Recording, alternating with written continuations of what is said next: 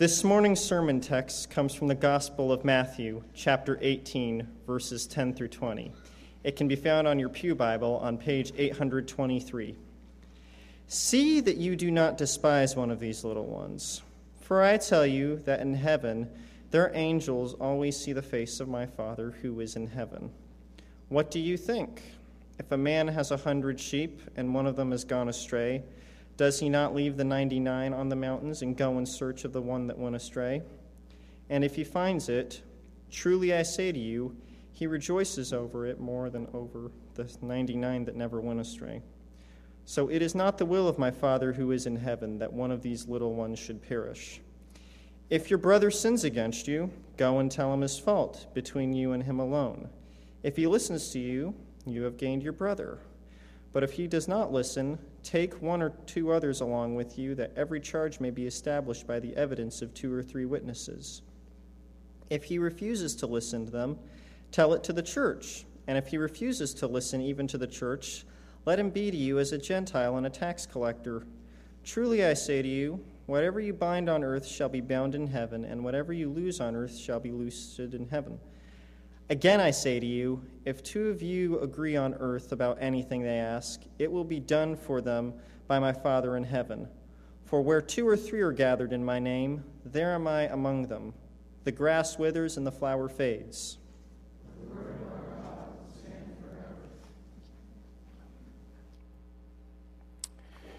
Let's pray together.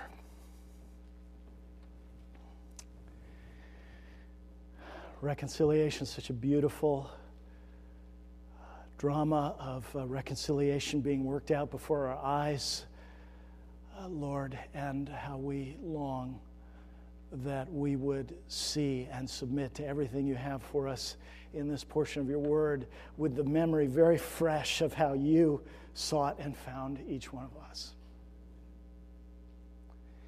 That we would all sit under this word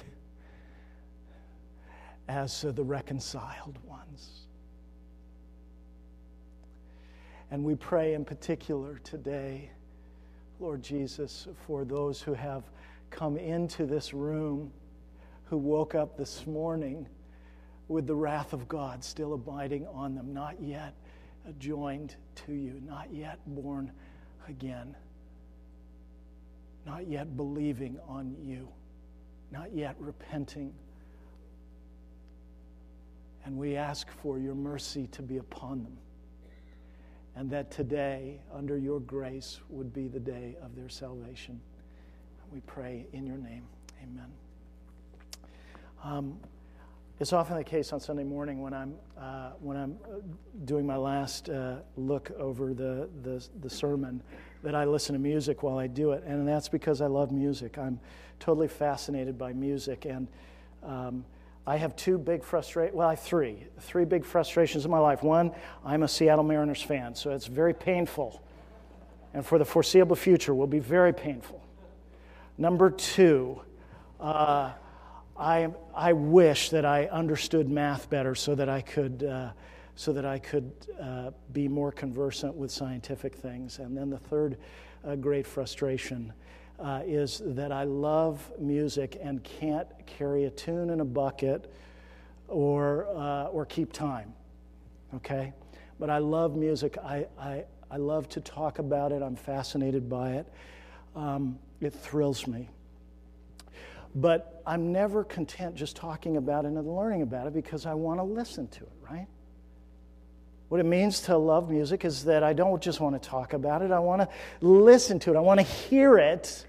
But you know what? Even then, most of the time, listening to music doesn't fully describe what happens to me when I'm exposed to beautiful music, because something happens very often to me when I'm listening to music where I want to get inside the music.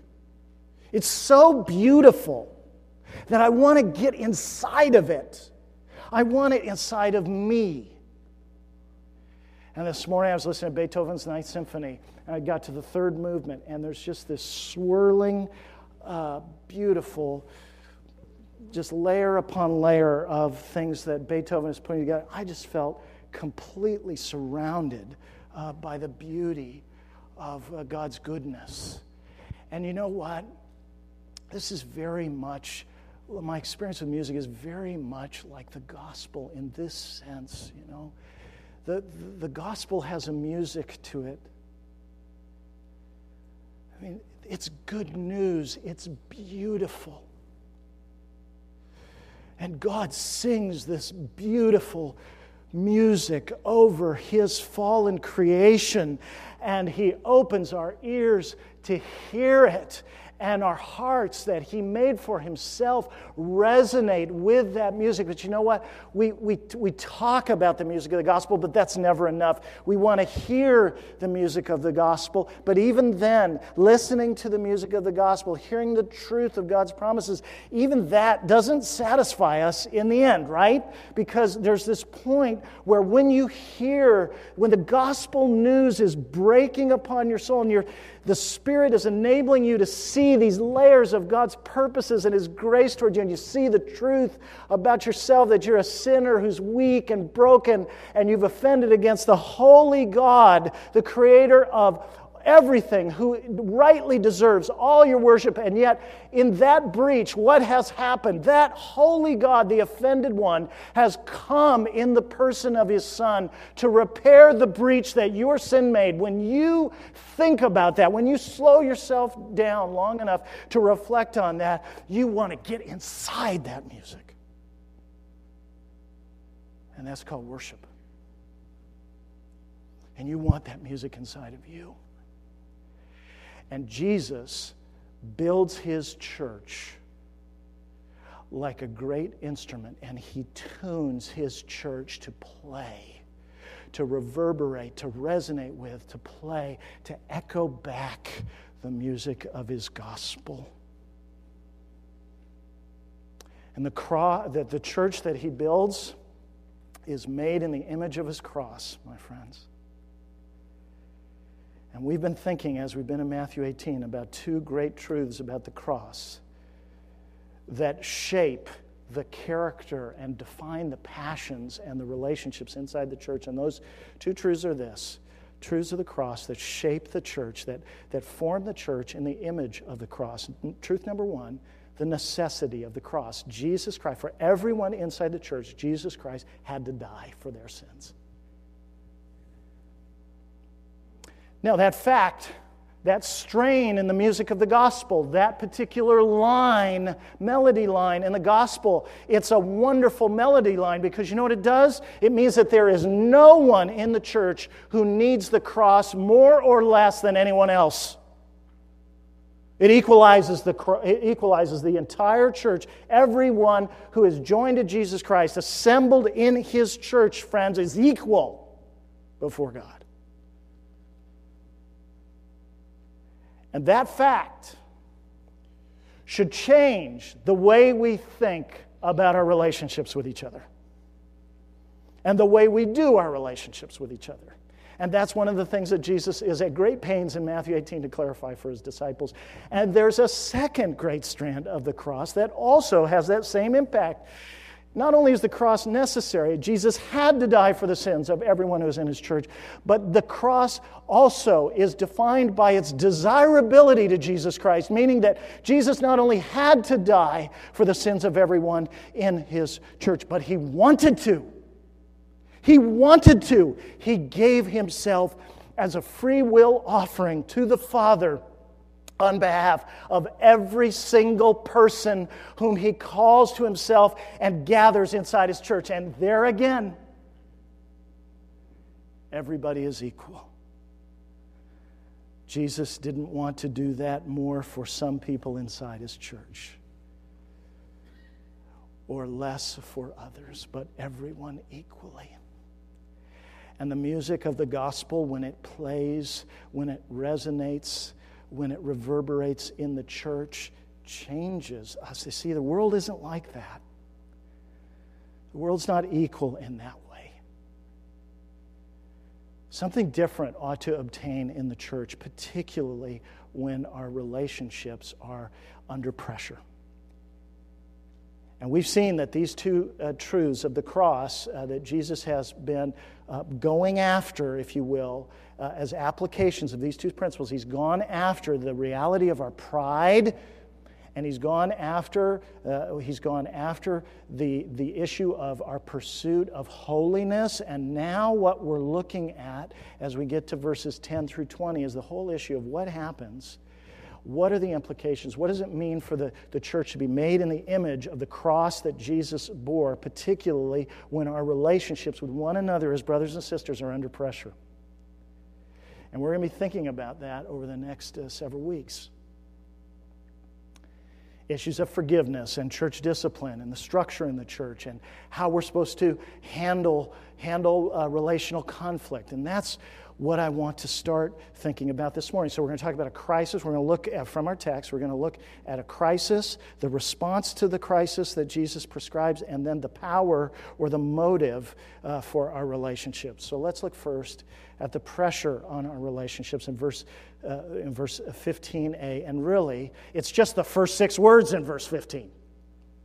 And in many ways, that's the whole sermon text. Everything to the left of the first comma in verse 15. It's a remarkable tip of a remarkable iceberg. The first 6 words. Look at these words in verse 15. If your brother sins against you. Now that is an amazing phrase. It is dense with gospel implications for our relationships with one another inside the church. Think about everything that Jesus teaches us about His church just in those 6 words. Your brother. Friends, you know what it means to be inside the church? It means that you have been called into a family. The only family that will last forever. A family that is not biological but theological. A family that will endure forever, that was conceived in the Father's heart from before the foundation of the world. It was His purpose that those whom He foreknew, He predestined to be conformed to the image of His Son, so that He, Jesus, would be the firstborn among many brethren. God the Father was planning a family from before the foundation of the world. And Jesus is simply talking about the implications of that to His disciples. You have a brother. You're united to Him more closely than your blood relatives. When Jesus gives Himself to you, He gives you to His other disciples as brothers and sisters, as their brother or sister, and He gives them to you as your brothers and sisters. So what it means for our relationship, the ultimate context for our relationships inside the church is not a shared discipleship, but a shared family membership. That's astonishing. And we could just follow the implications of that into the practical details. Do you even know the names of everyone in your family? Pause. How weird would that be? We're not big enough for you to be off the hook to know the names of everyone in this room. Your brother sins. So wait a second. So this family looks a little bit like my family. Jesus calls us into a family that's imperfect. My brother sins. Perfection is not the condition for membership and participation in the church anymore. Think about how crazy that is, right? Then health is the condition for your admission to a hospital. Can you imagine going to the ER and having them say, "Are you sick?" You say, "Yes." And they say, "Go back into the parking lot."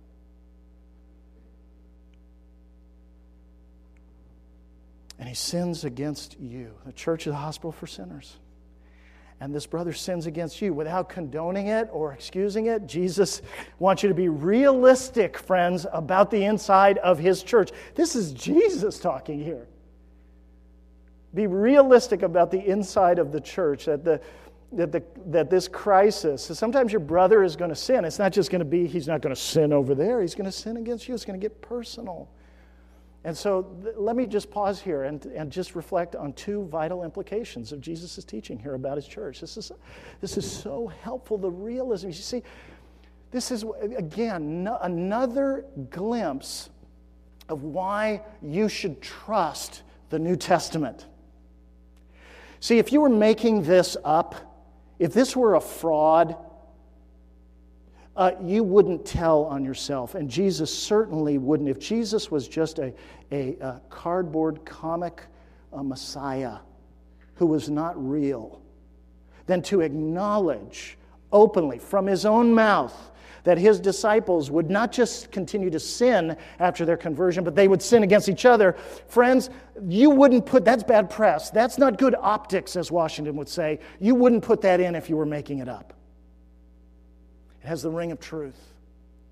And what Jesus wants us to be first and foremost is realistic about his church. Friends, conversion does not end our sinning. Amen? The only thing that ends our sinning, well, sanctification doesn't end our sinning. The only thing that ends our sinning is glorification.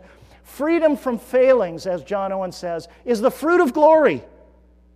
So until we are in glory, we are not going to be free from failings. So we must not impose a burden of perfection upon one another in our relationships with each other. You see, that's the first thing that Jesus is freeing us from in that phrase in verse 15. That means that we are going to be living in an environment that isn't conditioned upon our perfection in our relationships with one another. So there's got to be some other power that keeps people together besides our good behavior. Because if the only thing keeping you together with somebody is your good behavior or their good behavior, guess what? You're never going to be close to them, and you're never going to be close to them for very long. Because you won't keep that up, and no one does. So we must not set booby traps for one another or tripwires for one another in our relationships that are triggered by their sin. Oh, that's it. The inside of the church is Jesus Christ's gift to us so we can learn what it means to relate to fellow sinners and, yes, even to learn how to dance with them according to the music of the gospel. And who better to teach us than Jesus himself?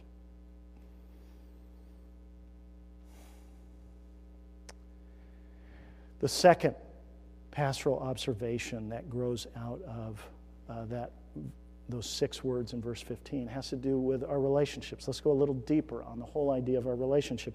I want you to see, friends, from this tip of the iceberg, the vision for relationships that Jesus assumes is going to be defining the character of the inside of his church. Now, just think about that phrase. If your brother sins against you. Now, what Jesus is assuming is a couple of things there. He's assuming that you are going to be close enough to somebody long enough outside of your household, close enough to them, regularly enough, long enough for inside the church for them to sin against you. Now think about that. Jesus assumes that that's going to be a normal experience. He's not condoning it, and he's not excusing it, but he is saying that this is going to be an experience of his people inside the church. And in order for you to be sinned against by somebody who is your brother, you're going to have to be up close and personal with them long enough, regularly enough for that to happen. You're going to have to be up close and personal with them long enough and regularly enough that the good behavior is going to wear off, that there's going to be reality. So let me ask you a question. Outside of your home, is there anyone in this church with whom you are in close enough, regular enough, deep enough contact that you are exposed to the reality of their sin against you? and in which, we'll put it on the other side, in which they are exposed to the reality of your sin. Friends, is there anyone? Jesus assumes that there will be. Now, that has a lot to say about the kind of life that we should be living as a church. You know, if this were a mega church, which it is not, we would have to be figuring out all kinds of ways to try to translate this to a very difficult context. You know, our context is not difficult. We are a smaller church where people can be known. And friends, I just want to challenge you. What does your life look like concretely? Are you simply polite and always on your good behavior with people? Or is there anyone to whom you are regularly being called to extend forgiveness because they have sinned against you? And is there anyone from whom you are receiving forgiveness because of your sin? If you don't have those kind of relationships inside this church, your relationships are not close enough, and they're not real enough, and they don't comport with what Jesus' vision for the relationships of his people inside the church should be.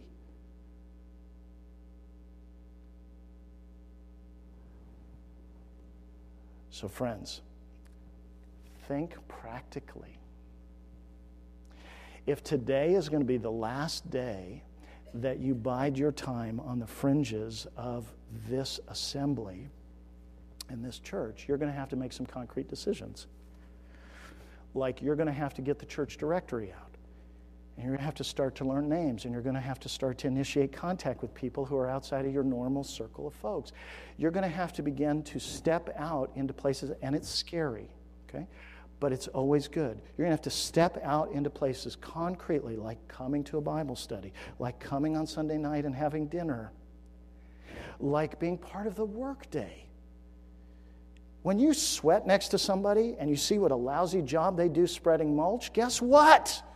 You get closer. When you see what a crummy job I do pressure washing those stones, I obviously don't do it enough.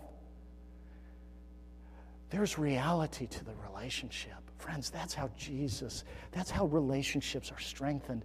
Think concretely. Okay, so that's the first issue. There's pressure on our relationships because of our sin toward one another. And Jesus is assuming in that picture that our relationships we're going to be close to one another in the church and log time together, doing all kinds of things. But what happens now?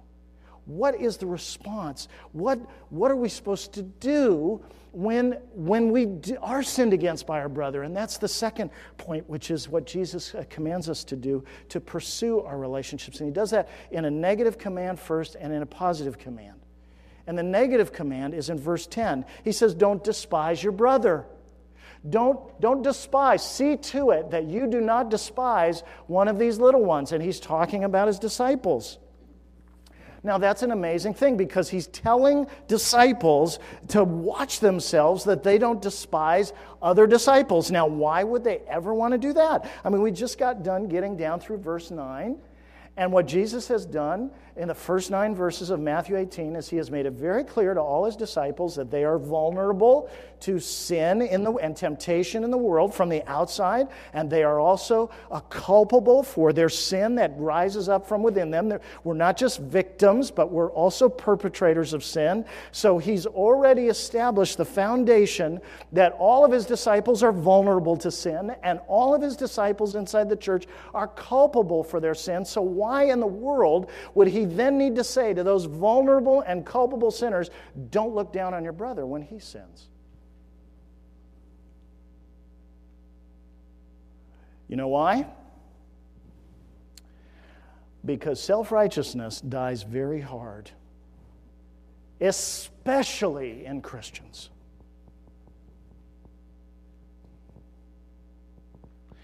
And Jesus is telling us here that he will not tolerate a culture of relationships inside his church that is driven by self-righteousness. And it dies very hard, and the only thing that can liberate us from our self-righteousness is listening to, loving, and embedding yourself in the music of the gospel by which He saved you, friend. Don't despise your brother when your brother sins against you. It would seem like the most natural thing in the world, right? What it means to despise our brother is to do exactly the opposite of what the shepherd does in verses 12 and 13. This illustration that Jesus uses that we talked about 2 weeks ago, this beautiful image. The shepherd has 100 sheep, and one of them goes astray. And what does he do? He doesn't say, "Stupid sheep." He doesn't cut his losses. He isn't energized by anger. He leaves the 99 on the mountains, which means they're spread out. They're not safely in the fold. He is so bent on searching for the one lost sheep that he goes and he pursues the sheep. In other words, what the crisis is that distance has opened up between the shepherd and his sheep. Not because the shepherd has done anything wrong, but because the sheep has done what it should not. And what the shepherd does not do is say, well, I'll let that status quo of distance continue. If he did, he would be despising his sheep. What it means to despise your brother is to not be like the shepherd and to disobey what Jesus says in verse 15. You notice what happens in verse 15. It now moves out of illustration to concrete application. If your brother sins against you, go and tell him his fault. In other words, when he sins or she sins against you, guess what happens? A breach, a rupture opens up. And so now there's distance between you and the one who has sinned against you. And now what's supposed to happen? As a matter of pure justice, what ought to happen, according to our common sense, our worldly common sense and wisdom, is that the guilty party should acknowledge their guilt and should move back toward us and ask to be reconciled. And that is not what Jesus tells you to do. Because it's not about justice as far as you're concerned. Jesus says that you're the one, as the offended party, who is obligated before Him to close that distance. That is amazing. That is not like anywhere else. That is crazy and beautiful.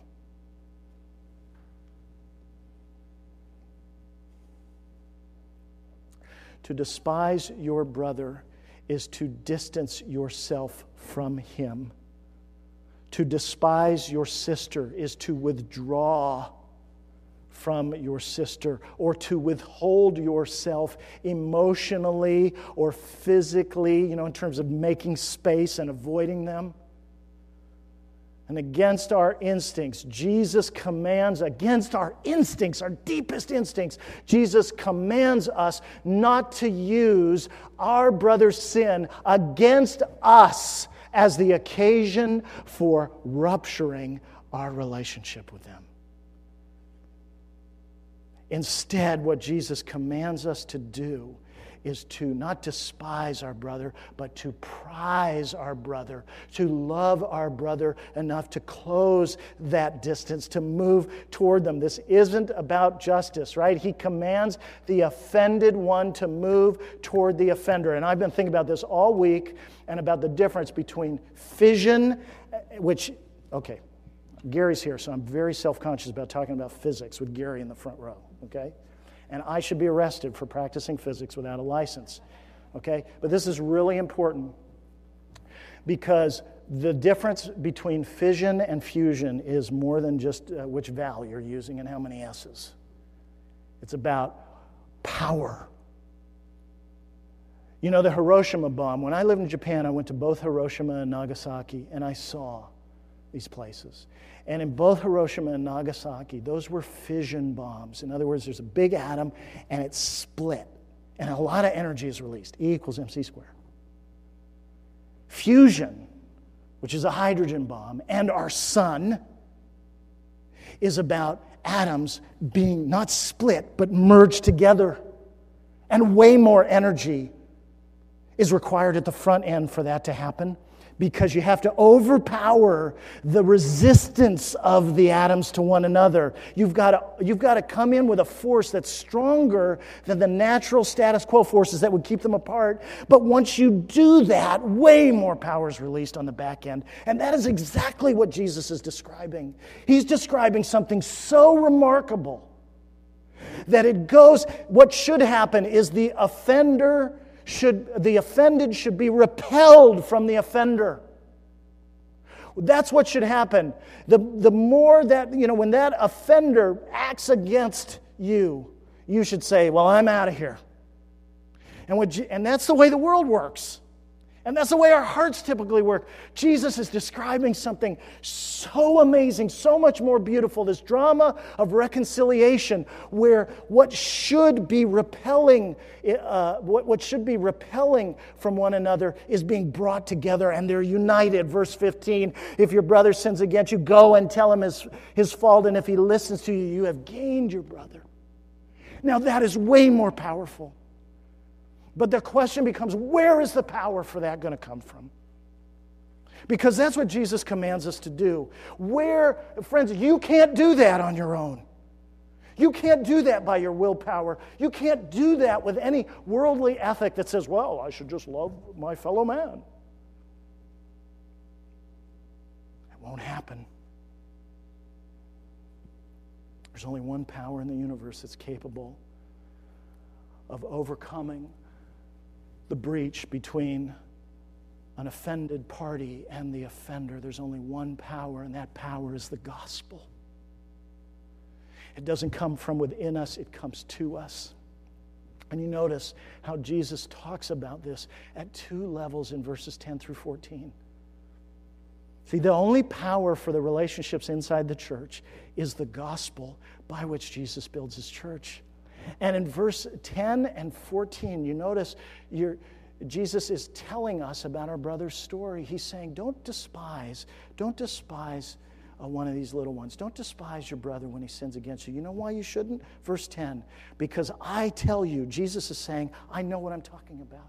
I tell you that their angels in heaven, their angels always see the face of my Father who is in heaven. In other words, the Father knows them.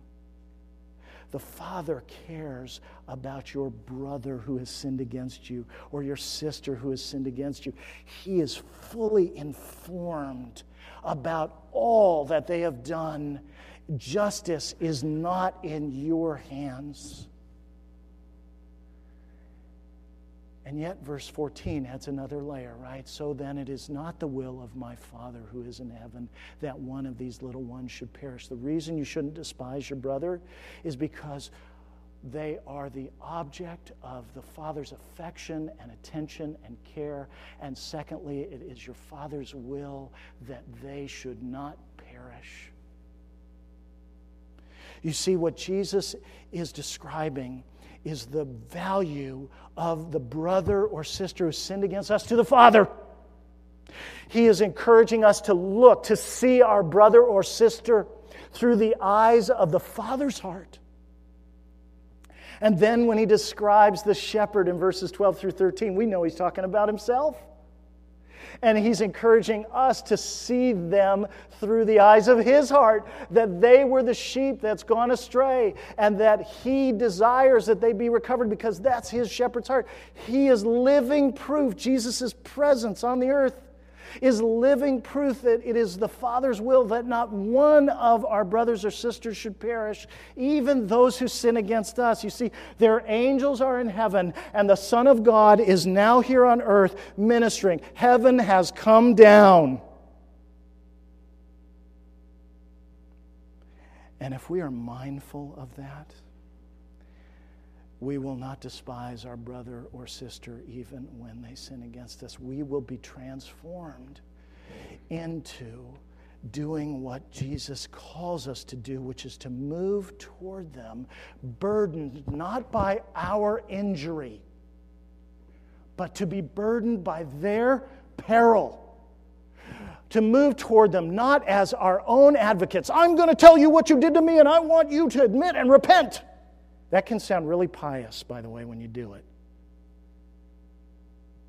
But Jesus is saying, I want you to move toward them as their advocate. Wait a second, you were offended? I was offended, Jesus, by their sin. You're not saying it wasn't sin. You're saying it was sin. That's a high threshold. And you're telling me, as the offended party, that I am to move toward them not burdened by my injury, which you acknowledge, but by their peril.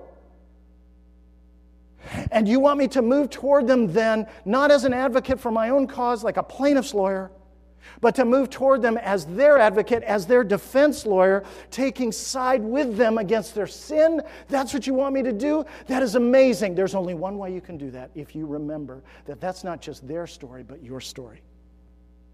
That's what God has done for you. You see, you'll sing the music of the gospel. You'll sing to others the music of the gospel that you hear. And if you are chintzy in your forgiveness, if I am reluctant to move toward a brother or sister who's sinned against me, guess what? I'm only giving them what I think God gives me. And so, friends, let's acknowledge the truth that no one could ever sin as much or as badly against me as I have sinned against my Heavenly Father. No one. No brother or sister in Christ will ever sin against you, friends, as much or as badly as you yourself have sinned against the Heavenly Father. And what did He do? It was not His will that you should perish. He didn't despise you in your sin. He sent His Son from on high to come for you, to find you as you had strayed, to rescue you, to enter your lostness, to identify with you in your lostness in order to extricate you from your lostness. So far identifying with you that He literally made Himself in Jesus Christ. Jesus Christ made Himself your sin on the cross to bear your judgment that you had deserved. Identifying with you completely, going to the bottom of your lostness so that He Himself could bear its full weight and consequences, and by His death and resurrection, extract you from your own sin. When I remember that is my story, your story, and when that story is precious to us, then that music of the gospel that we hear over our lives, that we sing, we will be eager to sing it over others, because I will never find myself in a situation where I am being called by Jesus Christ to absorb greater consequences or costs of sin from somebody else than He has personally absorbed in His body for my sin. Now, if I remember that will change the way I do relationships. And so today, friends, as we go to the Lord's table, I want you to remember, my brothers and sisters, I want you to bask in this glory, that the Good Shepherd did not despise you in your sin. It was not His will that you should perish. He came for you. He found you. He bought you. And when He extricated you from your sin, He rejoiced over you. It was not anger that energized His pursuit of you. It was His great love for you. And because He knows that, just like me, your faith is weak, and this story is so wonderful, it is easy for us to treat it like it's not real. Friends, He's given us the table. And there is no greater coming together imaginable in the universe than the union that Jesus Christ achieves between the holy God and guilty sinners. And there is more energy released in that union that is brought about by the power of God's own heart. There is more energy released into the world through that union than anything we can imagine. In the end, what's going to happen is that reconciliation, that fusion, if you will, is going to end up renewing the entire cosmos, and the creation itself will be set free from its bondage to decay because of what was done at Calvary, friends. And we stand in the echoes this morning of that glorious music. Let us bask in it together. Let's pray. Lord, come. We're not done diving into the music of the gospel, so help us for these minutes. We pray in Jesus' name. Amen.